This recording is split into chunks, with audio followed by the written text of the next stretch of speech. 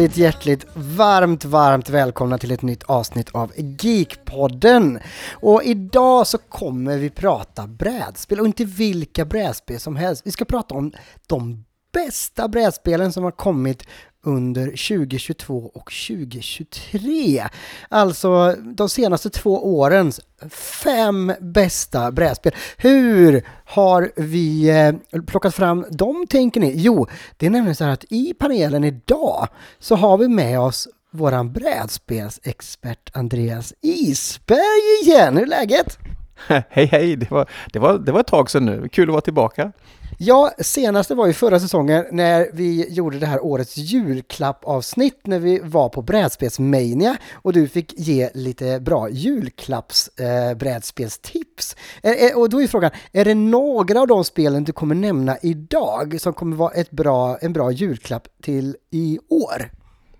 Absolut, alla de här spelen kommer ju håller ju många år framöver, så att det kan du, det lovar dig. Ja, men härligt att ha dig tillbaka, alltid lika kul. Och vi har ju en kollega med till dig. Det är nämligen så här att ni är med och driver en annan podd som vi tycker väldigt mycket om, och den heter Snacka brädspel. Och där tror jag att ni snackar brädspel. Stämmer, va?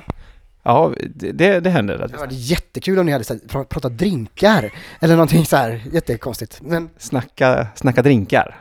Ja, fast ni skitsamma. Din kollega sitter bredvid mig här. Han heter? Hej, jag heter Mats Gengård. Hej, Mats Gengård.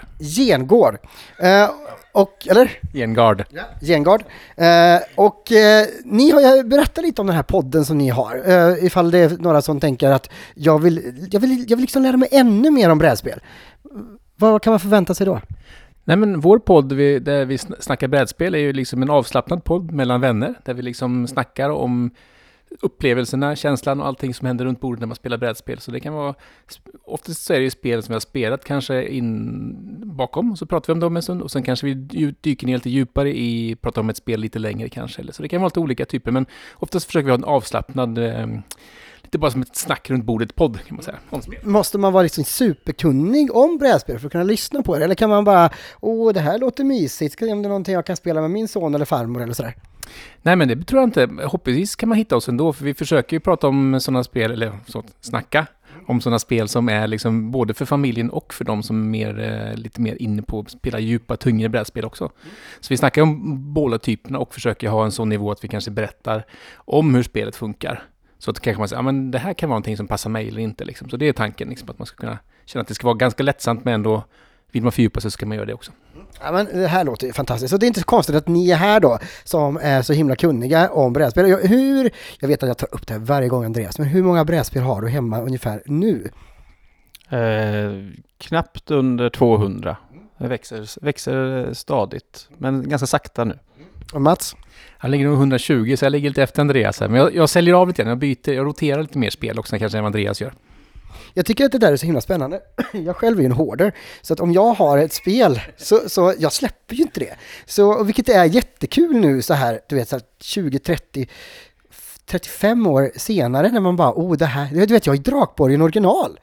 Jag har ju gamla Nintendo 8-bits-kassetter hemma. Jag har ju serietidningar med Indiana Jones och Star Wars som inte finns. Det är ju fantastiskt. Så, vilket gör att jag har ju en hyfsat stor brädspelsamling, men den växer ju då under väldigt lång tid. Men är alla spel bra i din spelsamling då? Nej, gud nej. Men det har hänt, om det har varit något spel jag verkligen inte gillat, då kan jag ha gett bort det till brorsan i någon present när han fyllt år och sådär. För jag hävdar ju att 95% av min spelsamling är ju toppen spel. Mats håller ju inte med, det ser man på honom, men det är bara för att han förstår sig inte på spel alltid. Nej, men vad härligt. Härligt. Ja, jo. Det som är så himla kul med brädspel, det var ju att det blev ju årets julklapp förra året. Och brädspelen har ju, och det har vi ju sagt de senaste 5-6 åren, har ju verkligen varit på uppgång. Det har kommit mer, bättre, det har blivit nya mekaniker och det har nått ut på ett helt annat sätt. Och det har gått fort. Och på något sätt blev ju pricken över i när det blev årets julklapp förra året. Och då är ju frågan så här, vart kommer brädspelen ta vägen från och med nu? Det är lite grann som när superhjältarna slog igenom på bio. Vi har alltid gillat superhjältar, men det var ju med X-Men och den första Spider-Man och så framförallt då Marvels Universe, MCU slog igenom som alla gillade. Det är lite samma feeling nu. Hur ser framtiden ut för brädspelen? Den är ju superljus förstås. Det är ju, jag tror att alltså, en anledning till att det är så populärt är att folk vill komma ifrån skärmar och så vidare. Och vi kommer inte ha mindre skärmar om 5 år. Det kommer fortfarande finnas ett stort behov av att göra saker utan skärm. Och för att kunna umgås. Och då är ju brädspel en av de absolut bästa sätten att umgås på. Jag tror precis som Andreas sa det här med att umgås liksom som familj. Man hänger runt bordet, man spelar ett spel. Och då finns det sagt var idag väldigt många olika spel för olika typer av smaker, så man kan hitta spel som tilltalar alla, beroende på kanske tema eller om man tycker om underhållning. Alltså det finns ju så enormt mycket stort utbud av spel då, så det går verkligen att hitta spel som man gillar om man börjar intressera sig för hobbyn liksom, så då hittar man lätt spel. Alla har väl någon form av brädspel hemma, skulle jag tro. Nu, mina vänner, ska vi kasta oss in i det som är veckans tema, det vill säga årets spel 2022 och 2023. Som ni har väntat, som ni har längtat, nu är det äntligen här, veckans tema.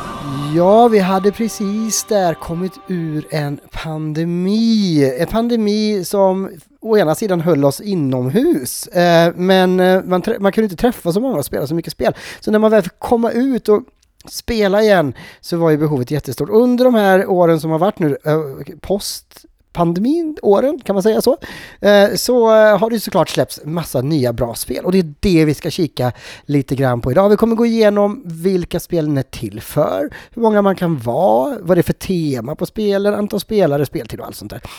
Och vi börjar med dig, Andreas. Du sitter här med ditt första spel som heter så mycket som Heat. Heat, ja. Precis, alltså det är alltså det engelska ordet heat, hetta. Ja, precis. Och jag tror det heter Heat i svenska butiker, men det långa namnet ibland så, om man skulle söka upp det så heter det på nätet, så tror jag man kan hitta det som Heat Pedal to the Metal. Pedal to the Metal, det låter ju som en hårdrocksspel, men det är det inte. Plattan i backen, eller vad är det man säger? Det är bara att tuta och köra. Nej, men det här är ju ett av de absolut bästa spelen som har släppts de senaste under de här åren då. Och det är en uppföljare på Flamme Rouge som jag är ganska säker på att jag har nämnt tidigare i den här podden. Så hit ett racingspel. Flamme Rouge var ett racingspel i cykel, men här är det små, jag vet inte om det är IndyCars eller Formel 1-bilar, det är någonting liksom. Och det gäller att ta sig först över mållinjen. Spelet liksom riktar sig till familjer, skulle jag säga. Det funkar för barn att spela som vuxna. Jag tycker det har det finns lite mer djup i spelet än vad Flamme Rouge har. I Flamme Rouge så är det ganska lätt, man lägger kort och så cyklar man liksom runt en bana här. Här så i Heat så har du en bil och du måste hantera vad säger man? Man måste hantera hettan i motorn på ett sätt för att ta sig runt, och man har växelspak och det finns chikaner som i Formel 1. Okej, nu är det jättemånga ord här som jag inte ens kan. Vad är chikaner?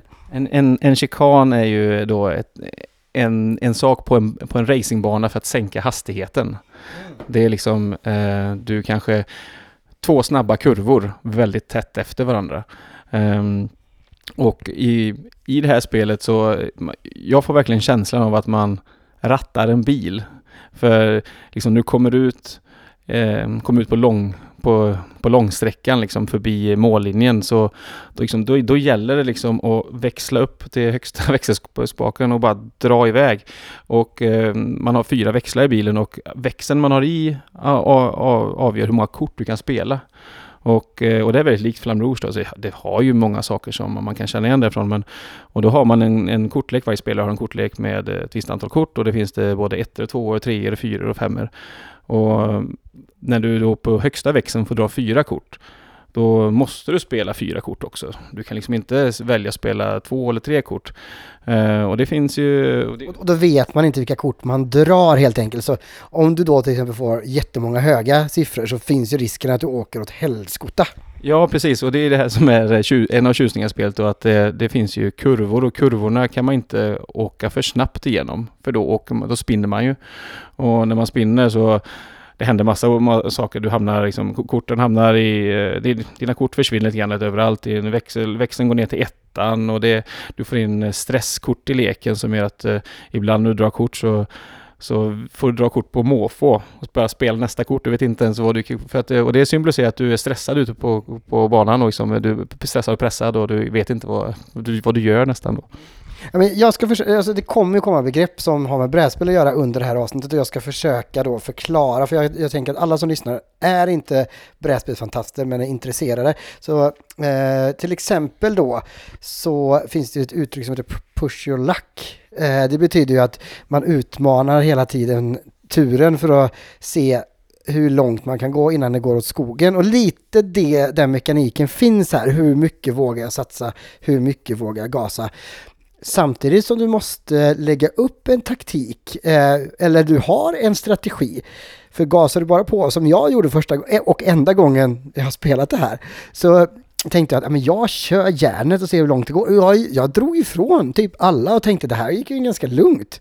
Du låter ungefär som när Mats spelade här första gången också, för han körde bara rakt av och hamnade ett varv efter nästa, så han var lite bitter en stund. Men då fick man spela ett lopp till, för ett lopp tar inte så lång tid att spela heller, och det är också en av tjusningarna med spelet. Nej, men precis, jag hamnade i dike där och då åkte alla förbi mig och sen vill jag inte spela mer. Nej, men det är kul, för just det gäller att programmera sin förflyttning, så du har ju liksom ett kort på hand och så spelar du ner antal kort, så du kan ju välja, så det är mycket så här med hand management, kom in på nästa ord, att du måste styra och se vad har jag för kort på hand, vilka kan jag spela, hur kan jag optimera min förflyttning då utan att köra ur en kurva eller att köra för långsamt och fortsätta hänga med i täten då. Det är ju det.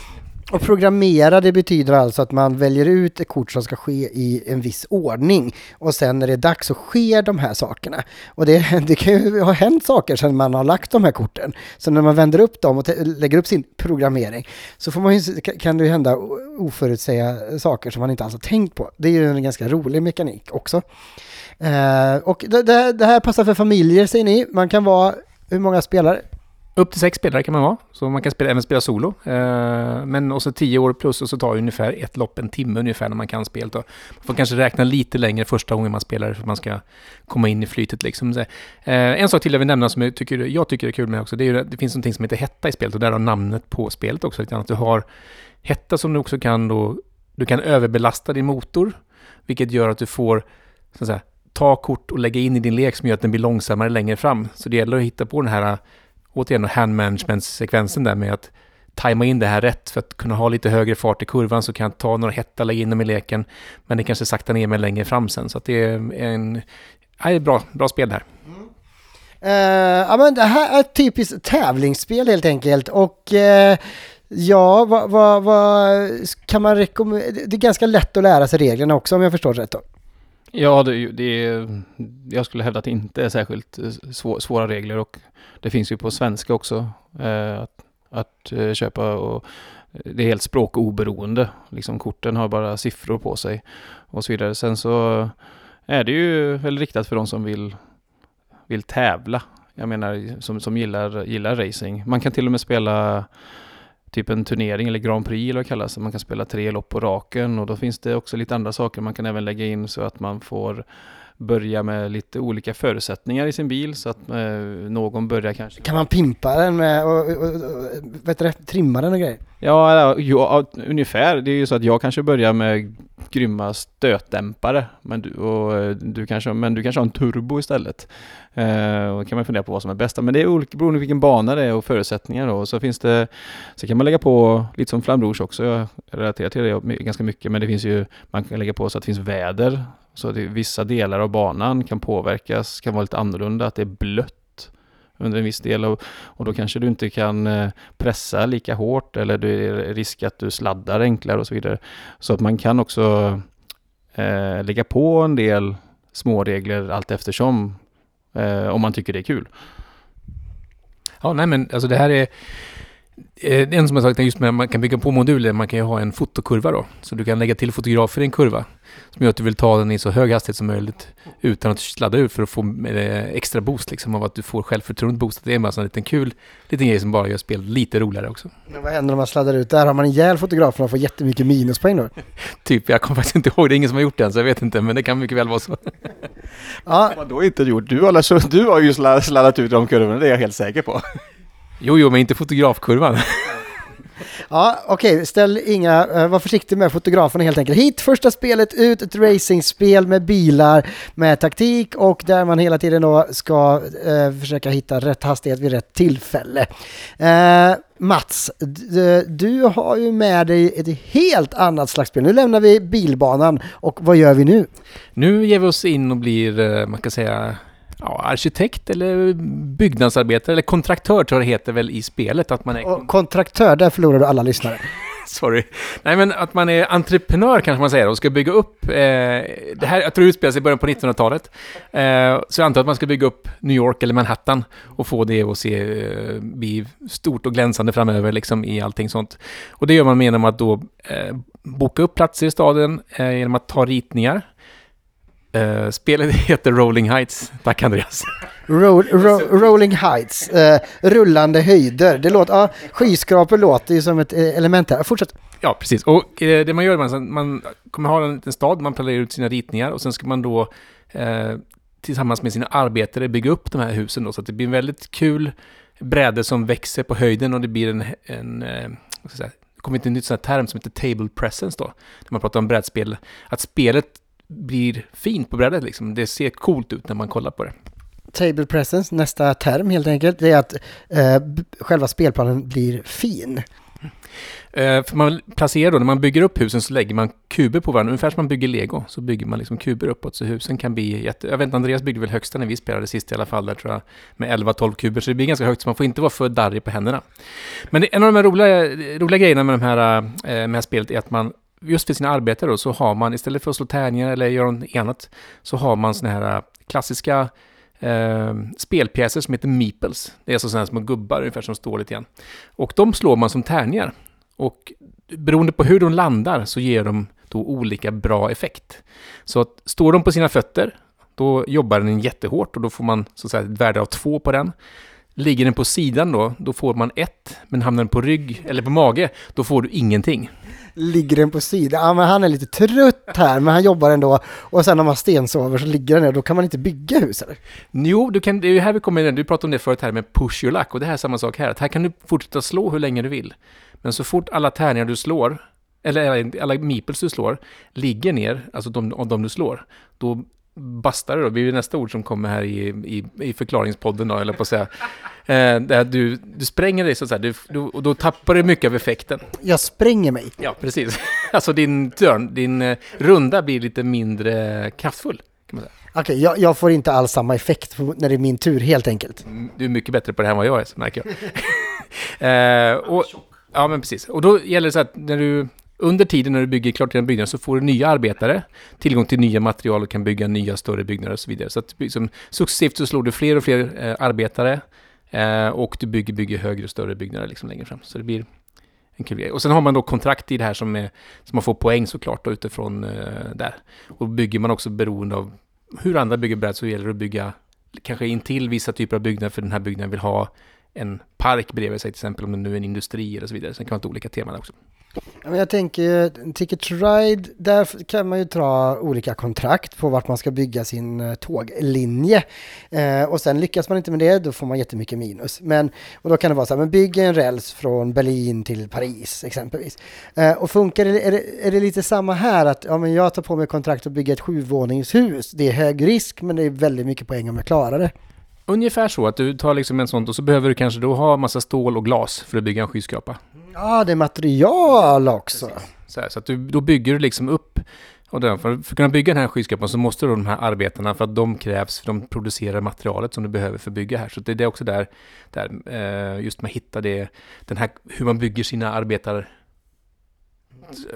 Så jag tänker så här, om arenan i Vänersborg hade varit med i det här spelet och man sagt att vi ska bygga i det här materialet men det byggdes ett helt annat och blev inte alls så som man hade tänkt och de hade inte fått så många poäng.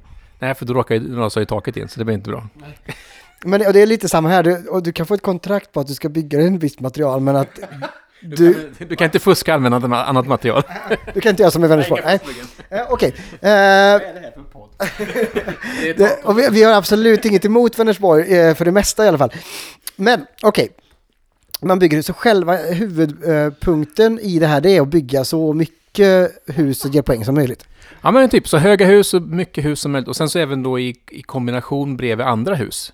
Så att du kan liksom muta in då en liten markyta i staden där som du vill. Här ska helst byggas en industri. Då får man kanske extra poäng för att man gör det, och då ska man bygga klart den innan spelet är slut också, för att få de poängen och så vidare.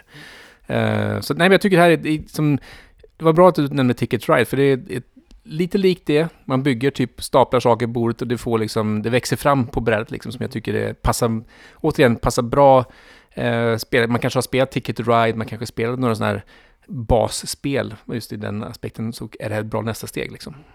Jag har 2 väldigt viktiga frågor. Det första är ju då, om man ska bygga det här huset och inte är så stadig på handen, jag skakar ganska mycket, och det ramlar ihop, är jag körd då?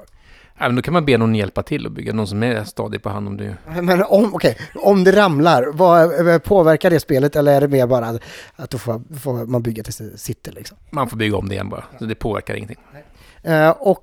Sen är det så, hur mycket interaktion har de olika spelarna med varandra i spelet? Alltså på vilket sätt kan du påverka till exempel mig och Andreas när vi spelar det här?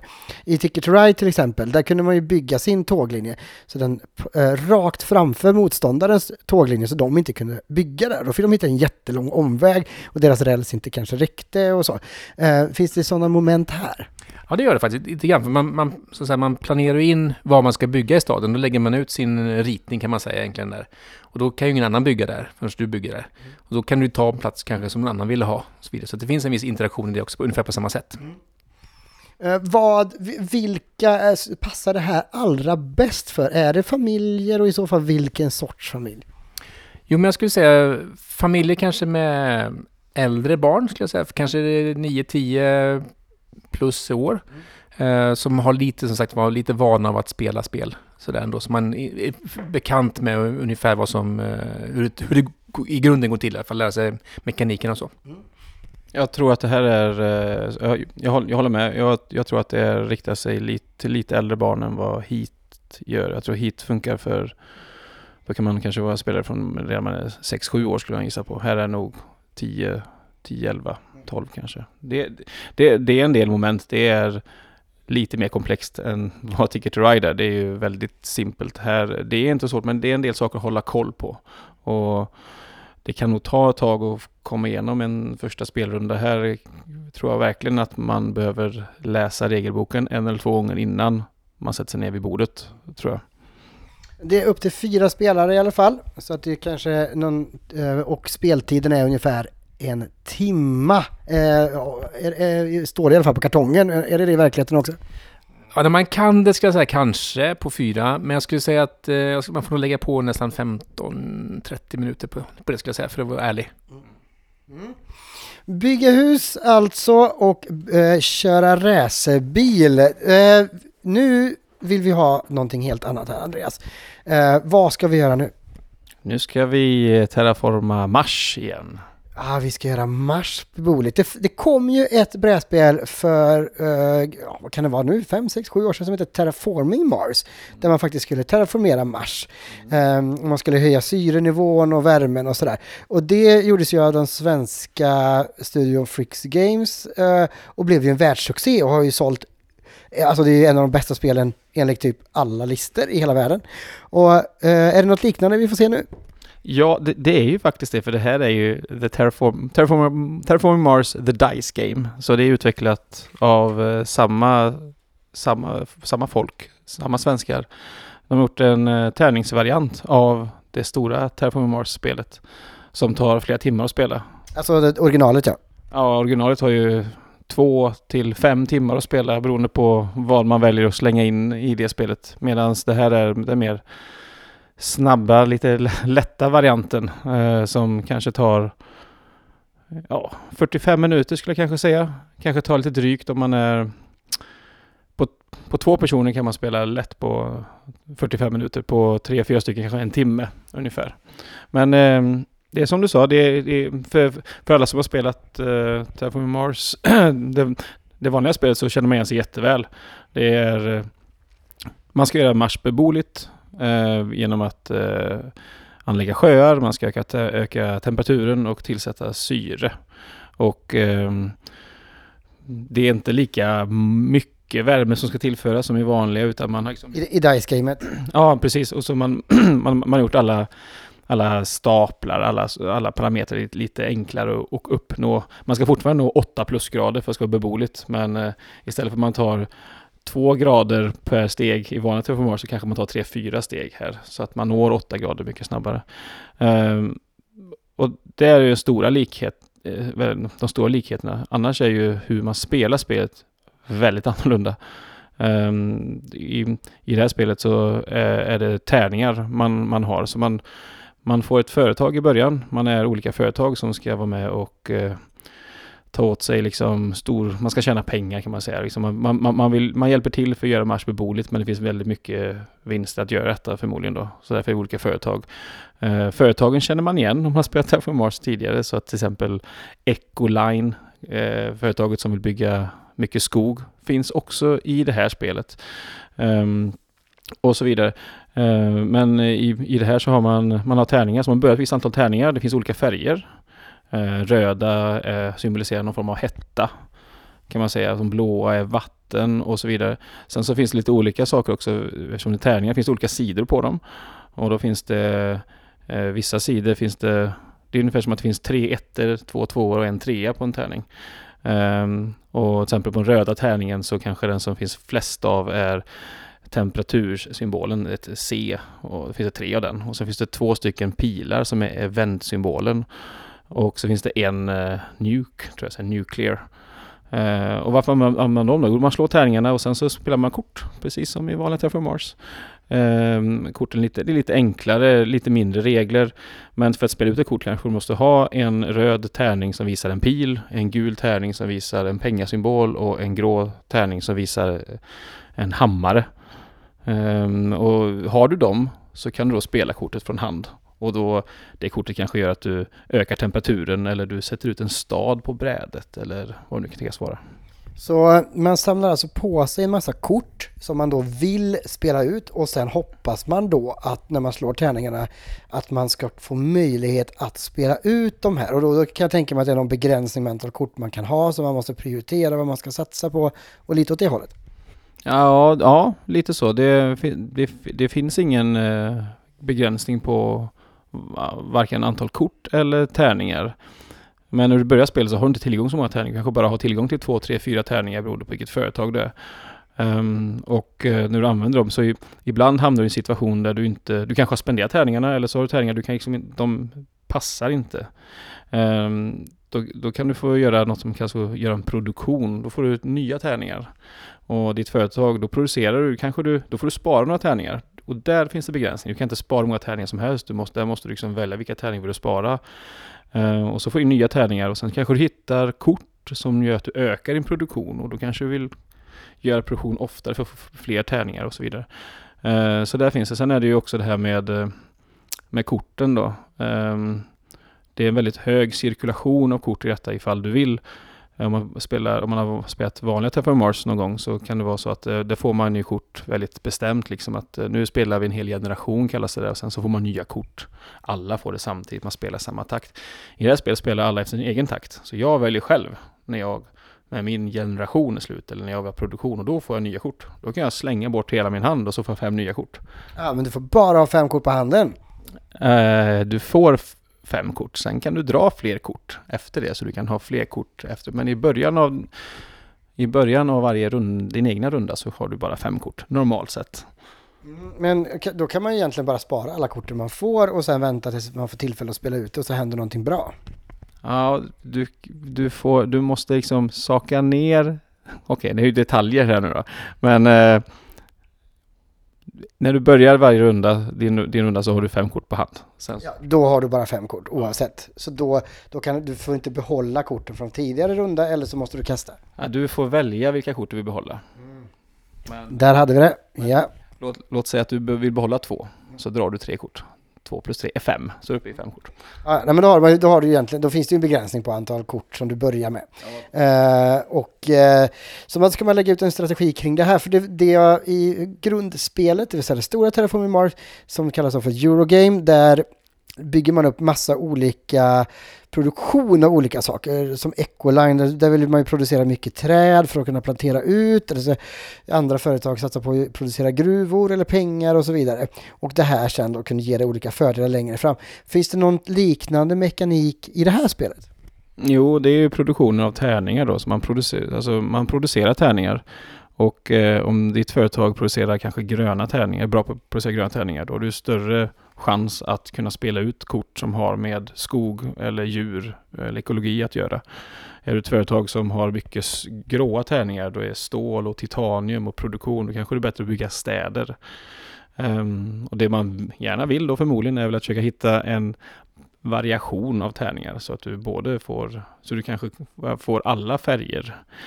Sen finns det sätt i din tur då, alltså om du efter att ha tagit produktion och du har tärningar och så vidare, så har du möjlighet att påverka dina tärningar. Du kan spendera en tärning som du vet att du inte har nytta av den här rundan, kan du spendera för att få flippa en annan tärning du har till vilken sida du vill. Du kan även ta in nya tärningar i spel under en runda och så vidare. Och det här kallas för en supporthandling innan man gör sin standardhandling. Och för mig är tjusningen i spelet att försöka göra så många bra standardhandlingar som möjligt, att man inte behöver göra man vill inte bara spendera handlingar på att göra supporthandlingar för att flippa sina tärningar. Man vill så ofta som möjligt göra en standardhandling, för det är de som ger mycket poäng i slutet av spelet.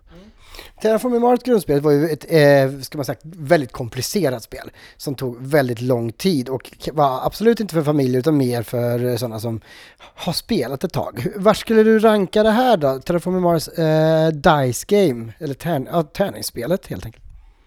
Ja, alltså gillar man Terraforming Mars först och främst, om man har spelat det, om jag gillar det, så är det här spel för dem direkt, skulle jag kunna säga. Speciellt om man vill kunna få in det här spelet lite, som du säger, Terraforming Mars kanske är en helkvällsaktivitet för många, medan det här är ett spel du kan spela på förfesten med några polare innan ni gör något annat, liksom, innan middagen eller... Så det är inte 4 timmar vi pratar här, utan det är snarare 45 minuter? Ja, säg en timme då, kanske. Givet att man kan det. Så, men den brasklappen får vi alltid säga. Det hör till spel att någon kan spelet runt bordet. I alla fall har läst regelboken en gång, tycker jag. Men sen så tror jag liksom att det är väldigt lite text.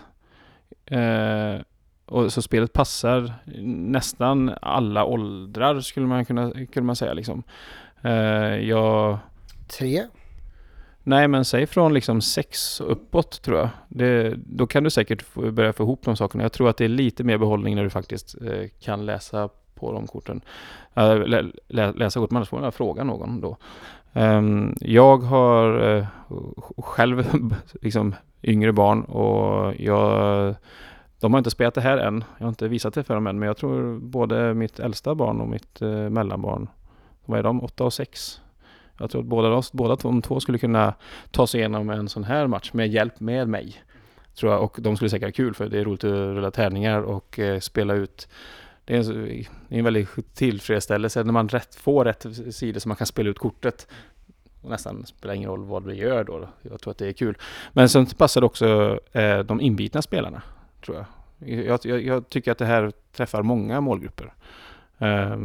Så nej, det är jättebra hittills. Jag har spelat det kanske 10-12 gånger nu kanske, med olika spelantal, och det funkar väldigt bra på 2 också. Det är kul. Det är kul när man hittar spel som funkar bra med kanske med sin partner eller sin bästa polare eller någonting, så man kan få ta det på en lunchrast nästan. Ja, spännande. Vad kul. Lunchspelet, dagens första lunchspel. Och men vad kul, då har vi varit i rymden här också. Ett spel som man kan vara upp till 4 personer, 45 minuter till en timme ungefär. Och med lite hjälp då att läsa så kan de från 10-årsåldern spela det här. Eller ännu yngre, 6 år. Kul!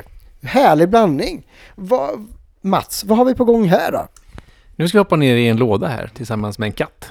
Nej, men oj, jag är allergisk tyvärr. Ja, då är det ingen bra kombo. Men Cat in the Box heter spelet i alla fall. Och det är ett stickspel, heter det på svenska. Va? Och vad betyder stick på brädspelsterm? Ja, men det är när man spelar kort runt och sen så den som har högst kort i då en färg eller en trumf vinner det sticket. Lite som när man spelar vanlig kortlek. Ja, men typ som plump eller jag vet inte vad heter det. Ja, men det finns säkert en massa stickspel som man inte kom på just nu. Ja, men det känner man igen. Högst färg, högst siffra och så. Ja, men precis. Det roliga med det här spelet är att alla kort är svarta. Så alla korten har ingen färg. Så att... är de bara svarta? Bara svarta. På båda sidor? Ja, det är de, tror jag. Fast det är siffror på dem på ena sidan. Ja, det är siffror också. Ja, men då var de inte bara svarta. Men det finns så att säga ingen färg på korten, utan det är som alla kort är svarta och så har de 1-9 då. Och det finns 5 av varje valör. Och det här varierar beroende på hur många spelare med, så tar man kanske bort några kort då, beroende på lite grann så här. Men sen har du då ett bräde som du lägger ut på bordet. Så när du spelar ut ditt kort, då väljer du vilken färg du spelar ut. Mm-hmm. Och det roliga här med att då sitter alla kan ju sitta med kanske med väldigt bra kort liksom då, till en början, men sen kanske det blir så att nej, men vänta nu, efter ett tag, det här blir inte bra alls, för nu börjar jag hamna på ett sätt där jag inte kan spela ut mina kort. Och då uppstår någonting som kallas för en paradox. Det här är jättekomplicerat.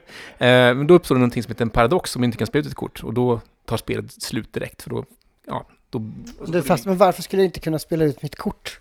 Nej, men säg att om du har, det finns ju sagt 5 av varje färg. Eller 5 av varje valör. Hur många färger kan man hitta på? Man kan hitta på en ny färg då? Nej, 4 färger finns det. Okej, det finns 4 färger. Ja. Typ röd, svart, grön. Grön, blå, gul, och så finns det röd som då är trumfärg.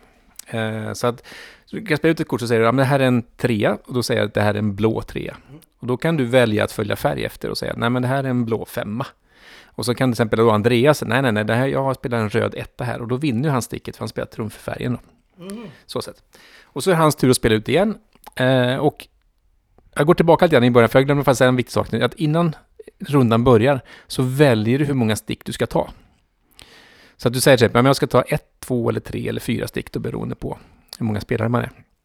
Och då markerar man det, och sen så säger man att jag ska ta 2 stick. Varje stick du tar i rundan ger 1 poäng. Oavsett om du tar 1, 2, 4 eller 6 stick så får du alltid 1 poäng. Det som skiljer sig åt om du klarar de sticken du säger att du ska ta, då får du nämligen addera ditt största sammanhängande område som du spelar ut på brädet också. Så nu har alla tappat bort helt vad jag förklarar. Men varför säger man inte att man har röd färg direkt och så vinner man genom att lägga trumfärgen? Du kan göra så, men du får aldrig så att säga, börja spela ett rött kort förrän någon har trumfat en gång. Så att om jag spelar ut en blå 8, då kan du lägga en röd 1. För man börjar om då helt enkelt. Men grejen är då kan du inte spela med en blå kort sen, för då har du sagt att du inte har blå färg. Aha, men vad händer med de blåa korten då? Ja, men det andra kan ju ha blå kort, men du får inte spela med blå kort då. Alla kort är svarta. Vilket är fantastiskt. Men det är bra du säger det, för jag har ju spelat det här bara ett par gånger, och min hjärna går ju hel spinn. Alltså, det är väldigt, väldigt roligt, väldigt, väldigt underhållande, så jag tycker det är ett underbart val här. Men alltså, min hjärna går ju på högvarv i det här. Ja, men det här, jag ska försöka förklara ett spel här utan att kunna visa någonting på det här spelet är jättesvårt att inse. Så jag har verkligen försökt idag tänka till på hur ska jag förklara det här spelet, och det är jättesvårt. Men när man väl kan lägga ut på brädet så förstår man mycket lättare hur det funkar liksom. Men det finns säkert sådana här, om man nu kan hitta på YouTube, sök på Cat in the Box-spelet och se om man kan hitta, då fattar man direkt hur det funkar. Men det är superkul stickspel som passar alla, skulle jag säga. Inga problem. Så jag tror det här kan man nog börja också typ runt 6-8 år, kan jag tänka mig faktiskt. Kanske lite svårare, men jag tror säkert man kan börja där i alla fall. Och då kan man säga på brädet, när vi säger brädet, så finns färgerna utlagda redan. Så man vet vilka färger som finns och vilka som är spelade, typ. Eller? Ja, jag kan skicka upp till Mats. Jag minns inte, för det är ju brädet. När jag spelar en blå 3 så jag har markerat blå 3, den blåa.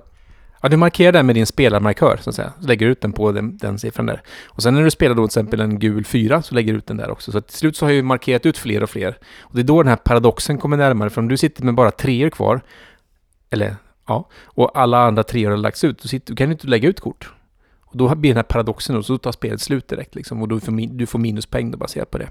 Så man spelar lika många rundor som det spelar. Så det gäller att taktiskt, som du sa just där, med att välja trumfärg. Inte för tidigt kanske, för då har jag massa kort som jag kanske inte kan spela ut, för det finns inte plats att lägga mina kort och så vidare. Så det är inte bara så här och bara smälla på med massa höga trumfkort eller så här, för det kommer inte funka liksom. Det här låter ju som alltså spel för de som gillar just kortspel. Jag vet att Uno är ju en sån klassiker som alla, när man har väl gått ifrån då den vanliga kortleken så börjar man med Uno. Det här låter som en skön fortsättning med en twist helt enkelt. Kan man säga så? Ja, men precis. Det här är över Uno-nivån, men här passar verkligen alla typer av spelare. Kan jag säga. Från det enklaste till den mest avancerade spelaren som finns tycker det här spelet är jättekul. Jag var tidigare förra hösten så var jag på ett event som heter Tyskhelg som är i Stockholm där 60 brädspelare träffas och spelar spel i 2 dygn. Och där spelar alla det här spelet också för att testa liksom, och alla tyckte det var fantastiskt kul. Så det är verkligen ett spel jag kan rekommendera på bred front till alla liksom så. Mm. Och det tar ungefär 30 minuter en spelomgång, så det går ju ganska snabbt också. Är det ett bra, förutsatt att man inte är jättemånga på festen då, men är det ett bra förfestspel om man är 4 pers, 5 pers? Är det 5 spelare till och med? Ja, men du bör vara minst 3 tror jag. Men, så det här är ett spel de är till puben. Sätter och spelar, dricker kanske en öl eller 2 eller glas läsk, vad man nu vill. Och så spelar man det här samtidigt. Då blir det garanterat mycket garv runt bordet kan jag säga. Det låter ju superkul. Första ta med till puben-spelet helt enkelt. Om man nu då inte får nog av det på förfesten. Och Cat in the box är det som det heter. Fungerar även för de som är allergiska. Det fungerar även för de som är allergiska. Men det låter bra. Pälsfritt spel, så det är lugnt. Mm. Jag kommer ihåg att det fanns ett annat kattspel som kom för några år sedan där man skulle göra sig av med katt. Man fick en katt på hand. Man öppnade en låda som mjau. Och där låg massa kort och så fanns det en bomb. Är det någon som fattar vad det är jag pratar om? Exploding Kittens? Ja, Exploding Kitten. Exploderande katter. Det var också på tema katt. Ja, men katt i låda, cat in the box är väldigt mycket bättre. Ja. Det bygger tydligen på någon teori där ett experiment där man ställer, alltså teorin är att om du slänger in en katt i en låda med någonting som kan döda den så vet du inte om katten är död förrän du öppnar lådan. Precis, när lådan är stängd kan den vara både död och levande. Det är ett gammalt filosofiskt Schrödingers kattbegrepp det där. Nu ska som tur är det inga riktiga katter och vi rekommenderar ej att ni provar detta med levande katter. Däremot testa gärna spelet Cat in the Box. Det sista spelet som vi ska prata om som då tillhör ett av de 2 senaste årens absolut bästa brädspel. Det är ett spel som ni har valt gemensamt och som då är lite grann ett annat begrepp då som vi pratade om, det är ju det här Dungeon Crawler. Dungeon Crawler är att du går in i en grotta eller går in i någon form av bana, ska ta och lyckas med någonting, hämta en skatt eller rädda någon eller så vidare. Drakborgen är ju en typisk Dungeons Crawler kan jag ju säga till exempel. Men här är... Ja. Nej, men man kan säga enkelt säga för Alga, svenska, jakten på försvunna diamanten. En klassisk dungeon crawler egentligen, så får man leta diamanten. Fast fruktansvärt dåligt spel. Jo, men alltså för du slår en tärning och så får du se vart du hamnar. Och det spelet fanns ju när jag växte upp och det var typ 200 år sedan. Så att det har ju ett par år på nacken. Det har ju hänt väldigt mycket och dagens spel nu handlar inte bara om att slå en tärning och så gå vidare. Men så det vi kan prata om, den försvunna diamanten gånger 250 tror jag ni får presentera alldeles strax. Ja, men det här är ju på riktigt ett bra spel just i samma anda som går ut på att man ska göra samma sak. Man ska ta sig så långt in och hitta skatter och så man ska ta sig ut igen så fort som möjligt. Det är ju den grundtanken liksom. Och det spelet vi pratar om heter Clank Catacombs. Clank Catacombs. Och det fanns ju det finns flera olika Clank-spel som går ut på ungefär samma sätt. Det vanliga Clank, då går du in i en borg, ska hämta skatter, tar dig ut innan draken. Det ligger en drake längre ner. Och varje gång du tar en skatt så blir ju han mer och mer pist liksom. Och när du börjar samla på dig en del, då går ju han bananas, och de som är kvar i den här borgen, det är lika grann som drakborgen, de dör. Och det är, push your luck, så du kan gräva dig djupare in i borgen för att få dyrare och bättre skatter för att vinna mot de andra. Men då ökar också risken att du inte tar dig ut och att du retar draken alldeles för mycket. Nu har det kommit lite olika varianter på det här, och ett av dem är ju då det här Clank Catacombs. Och nu då så är det inte en borg man är, utan nu är det katakomber, inte för att det är jättestor skillnad kanske, eller? Jo, det är väl skillnad på en borg och en katakomb, tror jag. Men den stora skillnaden rent spelmässigt är att i alla andra Clank-spel som har släppts tidigare, det finns ju även andra varianter med Clank in Space och så vidare, det har man ett färdigt bräde från början, så man vet hur borgen eller man vet hur rymden ser ut. I Clank Catacombs vet du ju aldrig hur katakomberna ser ut, för du utforskar katakomberna allt eftersom du letar dig ner. Ja, men precis, för det vanliga Clank, då har du ett bräde framför dig, det finns några kort som är upp- och nedvända, så du vet inte vad som finns i rummen, men du vet var rummen ligger. Och i Clank Catacombs, där är hela spelbrädet egentligen ett blankt blad. Ja, du har spelbrädet byggs upp av många små delar i Clank Catacombs. I början så har du bara en väldigt liten spelbrädet är väldigt litet. Där får du plats med dina äventyrare ungefär, och ingången till katakomben kanske är 1 eller 2 rum som det kallas, in i katakomberna. Sen vet du ingenting. Sen finns det ju små vägar eller stigar eller man ska säga tunnlar eller vad det kallas det i katakomberna. Och när det är din tur så går du iväg i ena tunneln och så vet du inte vad som är på andra sidan, och då drar du den översta, då finns det en stor stack, en hög med kartdelar som bygger ut kartan sedan. Och då tar du den och så får du sätta ut den på brädet. Men du får välja rotation på den, för den är ju fyrkantig, och du kan rotera den precis hur du vill, 90, 180 eller 270, hur du vill. Och då kan du välja det som kanske finns fördelaktigt, för i det du är ute efter hittar skatter. Långt nere här i katakomberna finns det skatter, och det finns också en drake. Men det finns även monster, men man kan även hitta fångar som man kan hjälpa med, om man har med sig någon dyrk. Man kan även hitta portaler som gör att man kan gå in i en portal och komma ut i en annan portal någon annanstans i katakomben, för den är ju magisk uppenbarligen. Och så finns det kistor du kan använda dina dyrkar till för att få häftiga artefakter. Och så vidare. Så det är det här spelet. Men spelet är ett kortspel. Vi har pratat mycket bräde här, men spelet drivs av att varje spelare har en väldigt liten kortlek från början. Med 10 kort. Där vissa korten gör att du kan röra dig på brädet, och vissa kort gör att du gör clank, som är oljud. Och under spelets gång så kommer du bygga upp din lek. Så detta är då en deckbuilder. Och det är alltså när man samlar på sig mer kort man vill ha för att kunna spela ut dem sen och få en bättre effekt helt enkelt. Ja, och så att under din tur så kommer du dra 5 kort. Om någon har spelat Dominion så kan man känna igen sig i det här. Det är ett annat deckbuilding-spel, ett väldigt klassiskt sådant. Men dina 5 kort, och sen spelar du ut dem vilken ordning du vill, och ett kort kanske säger att du gör oljud men du går ett steg i grottan eller i katakomben. Ett annat är kanske att du kanske inte gör någonting, men du får köpkraft av det, för att sen när du har spett ut alla kort så kan du köpa nya kort. Då finns det en marknad, och då finns jättemånga olika kort i spelet som har massa olika effekter, och vissa kort är bra helt själva, vissa kort förutsätter du andra kort i din lek. Du kan köpa det kortet och sen köpa det kortet, för då blir korten jättebra.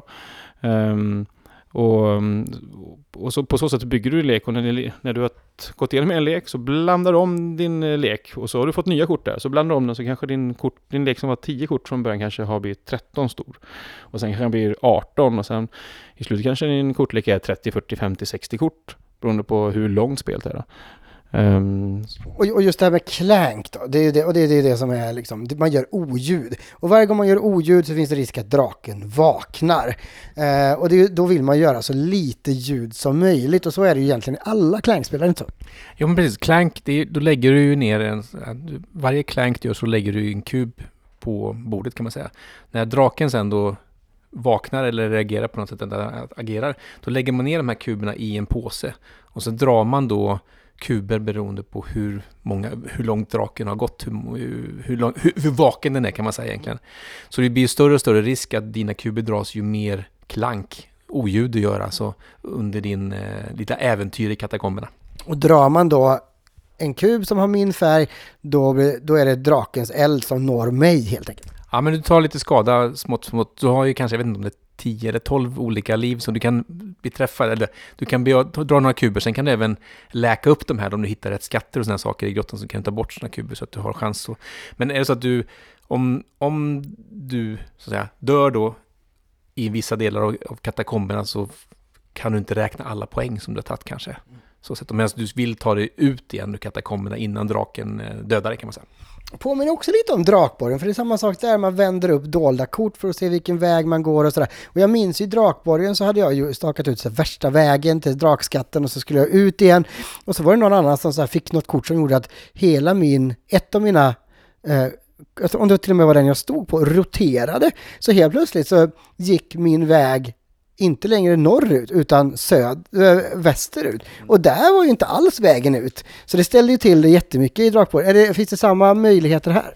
Ja, det finns faktiskt kort som manipulerar rotationen på brickorna här också lite grann. Men det kan vara ganska kul, för då kan du hamna på en sån väg som du inte kommer ut, till exempel, sitter fast där nere. Och det är ju liksom inte optimalt, men då får du försöka kanske lägga mer tid på att försöka hitta och komma loss och komma ur än att liksom leta skatter. Så att det är en sak som just Andreas sa tidigare med, en av de roliga grejerna med det här jämfört med vanliga klank är att du har de här med, låser upp de här fångarna som du kan släppa loss, som gör att du får en liten extra effekt som kanske gäller i katakomberna. Och samtidigt, så det är ett par nya element i spelet här, som om man spelar vanliga klank så är det här definitivt någonting man vill testa. För om man gillar det grundspelet där, så är det här mycket bättre, skulle jag säga. För eftersom spelplanen förändras eller är olika varje gång man spelar, kan man säga.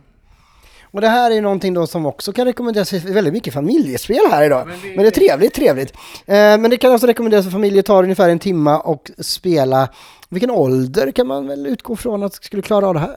Här bör man väl kunna läsa, och det är engelska som gäller, så att jag skulle säga man kanske bör vara en 12-13 kanske, beroende på.